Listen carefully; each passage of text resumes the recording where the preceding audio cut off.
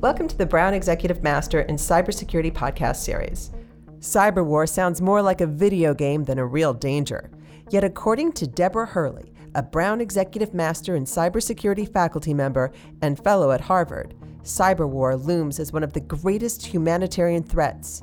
In this podcast, Deborah calls for a non-armament accord for cyberspace, without which she says we're 5 minutes to midnight. She'll explain the need to protect cyberspace to avoid large-scale civilian disruption, just as we have developed international treaties in the conduct of war to safeguard space and the Antarctic. But are we really this close to Armageddon? And how will a non-armament accord prevent this catastrophic outcome?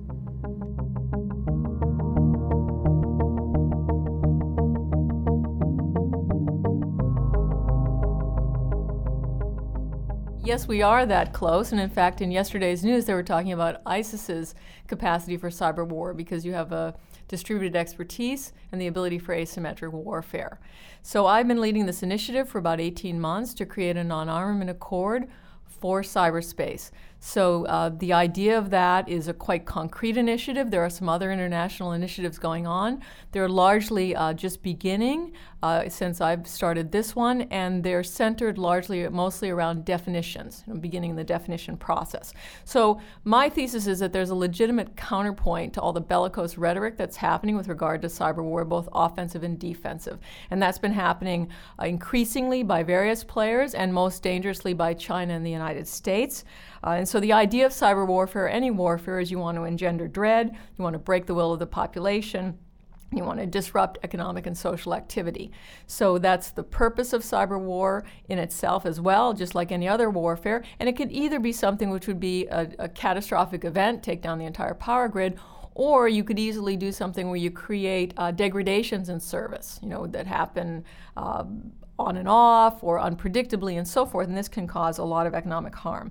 So significant resources have already been poured into offensive and defensive cyber warfare by China and the United States and many, many other countries. And the United States, in my view, has played a particularly dangerous game here since it's heavily dependent on information technologies. Much American critical infrastructure is in private hands, which is a bit unusual, and technical expertise is widely distributed around the globe. So in thinking about this problem, I took the best tradition of the internet, which is about disintermediation is one of the hallmarks of the internet. So how do we disintermediate cyber war? So that led me, after doing some research, to come up with a tradition of non-armament treaties by which nations have agreed that certain vital resources are the common heritage of humanity and will be used for peaceful and scientific purposes. And there are a good number, actually, of these non-armament accords. People will be aware of some of them, but the two most well-known are the Antarctic Treaty and the Outer Space Treaty. And both the Antarctic Treaty and the Outer Space Treaty were negotiated and adopted at the height of the Cold War. So while times today are certainly fraught, I don't think we can argue that it was any less fraught, and probably more fraught, in the era in the late 50s and early 60s when they negotiated and adopted the Antarctic Treaty and the Outer Space Treaty. So some at the time, again, said it was impractical, impossible, given the geopolitics of the time, but the proponents there persevered and prevailed, and these treaties shaped not only the specific zones they covered, but then had amplifying effects or effects beyond the specific topics that they covered. In addition, one of the other aspects of cyberspace that absolutely has to be taken into account is that much of cyberspace, as I already mentioned, is in private hands. So how do you deal with that? How do you deal with the private sector piece of cyberspace? So there are a number of examples in international agreements. One particular example I'll mention is the Chemical Weapons Convention. So that convention was negotiated and adopted in the late 80s into the early 90s. And although that was not my field, I watched it with considerable interest. At that time, many people weren't paying attention to that issue, but one of the things the Chemical Weapons Convention negotiations and the actual final treaty had to address was the private sector, because legitimately the private sector holds, for industrial purposes and many other purposes, many of the chemicals or chemical precursors that can also be used for chemical weapons. So that provides an interesting model of how to deal with the private sector there. And so we see, again, in this Chemical Weapons Convention, completed in the early 90s, for most of the world's population, and many government officials, again, completely unaware of it, sat quietly on the shelf.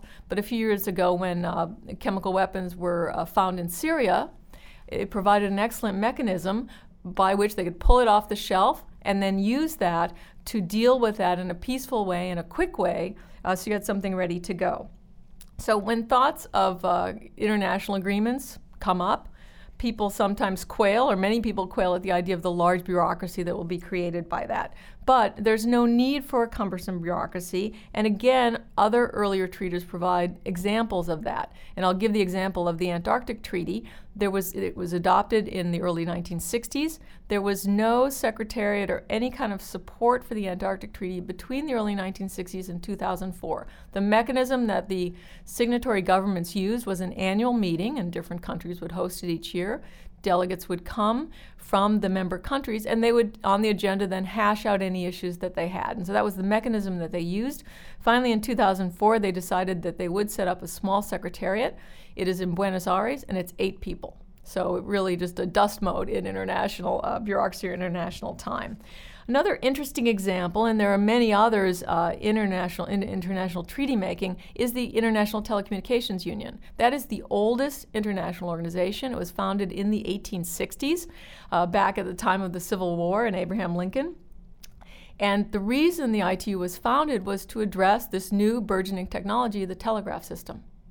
So again, telegraphs were spreading all over the world. There had to be interoperability. They had to function. People couldn't just turn them off and so forth because the economies were becoming increasingly dependent on them. So a group got together. The International Telecommunications Union was formed and has existed to this day. And again, at that time, much of the telegraph system was in private hands. So the ITU, very unusually for an international organization, has included the private sector in its membership. I wanted to identify briefly some of the issues that we'll be addressing through this process of negotiating and adopting a cyberspace non-armament accord. And we've begun it as a Track 2 or pugwash process, a multi-stakeholder process, certainly. That's, again, one of the hallmarks of cyberspace. So there are included non-state actors, governments, civil society, the private sector, and so forth, the full range of stakeholders in cyberspace. There are a number of issues to be addressed. Those include definitions of the threat, the activities of various actors, cyber defense, peace building and creating the conditions for peace, practical challenges that governments face regarding offensive and defensive cyber war, the development and vigorous use of criminal law in cyberspace, which has not been done sufficiently yet, a recognition of cyberspace as the common heritage of humanity, taking into account other efforts. As I mentioned, they're largely, they're initiating, they're really starting, and they're largely definitional at this point, and use of other treaty precedents and models for cyberspace. So similar to those who gave life to the Antarctic Treaty and the Outer Space Treaty, in my view, it is vital to embrace the audacious vision of cyberspace as a zone dedicated to peace and human advancement. The fruits of the information society offer some of the best promise and opportunity for the future. Information communications technologies are not only ends in themselves, but rather should, and I believe must be used in the service of humanity. So an international accord would disintermediate burgeoning cyber war policymaking and industry. It would recognize cyberspace as the common heritage of humanity. It would dedicate it for peace and science and the aim of human advancement. And it would ensure that ongoing development and use of cyberspace will be a peaceful endeavor. This is a mechanism to avoid disputes and discord. And it will encourage international cooperation and regulate international relations with respect to the pervasive, ubiquitous information environment. So thank you for that excellent explanation. One question. Great to know these treaties are doable. It will take years to finalize. What should companies and governments do in the meantime to protect themselves? Right. I have 2 answers to that question. It will take some years. These things are, Rome is not built in a day. These international agreements are not done, in a matter of a couple of months. But I will remark that when the ground is laid and the fertile bed is sown and the political will is there also, these things are able to move along quite quickly. And I'll give 2 examples. One, the Universal Declaration of Human Rights was adopted in 1948. It was begun in 1946. So 2 years in international time is very, very fast. It's about 10 minutes. And so again, rising from the ashes of World War II, like a phoenix, was this Universal Declaration of Human Rights, which then was the bedrock for the entire canon of international human rights agreements that we have today. Similarly, I drafted, negotiated, and adopted the guidelines for the security of information systems with 25 governments back in 91, 92, and we accomplished that in less than 2 years as well. So it is very doable. Things can move along with dispatch. In terms of what companies and governments should do, the state of security of information systems overall is absolutely deplorable. This incentive structure is nascent, and there's a great deal that should be done and can be done to improve security of information systems. And I would suggest we make that the subject of a next podcast. Thank you for listening to this podcast. For more information on future podcasts, program news, and upcoming events, please visit brown.edu/cybersecurity.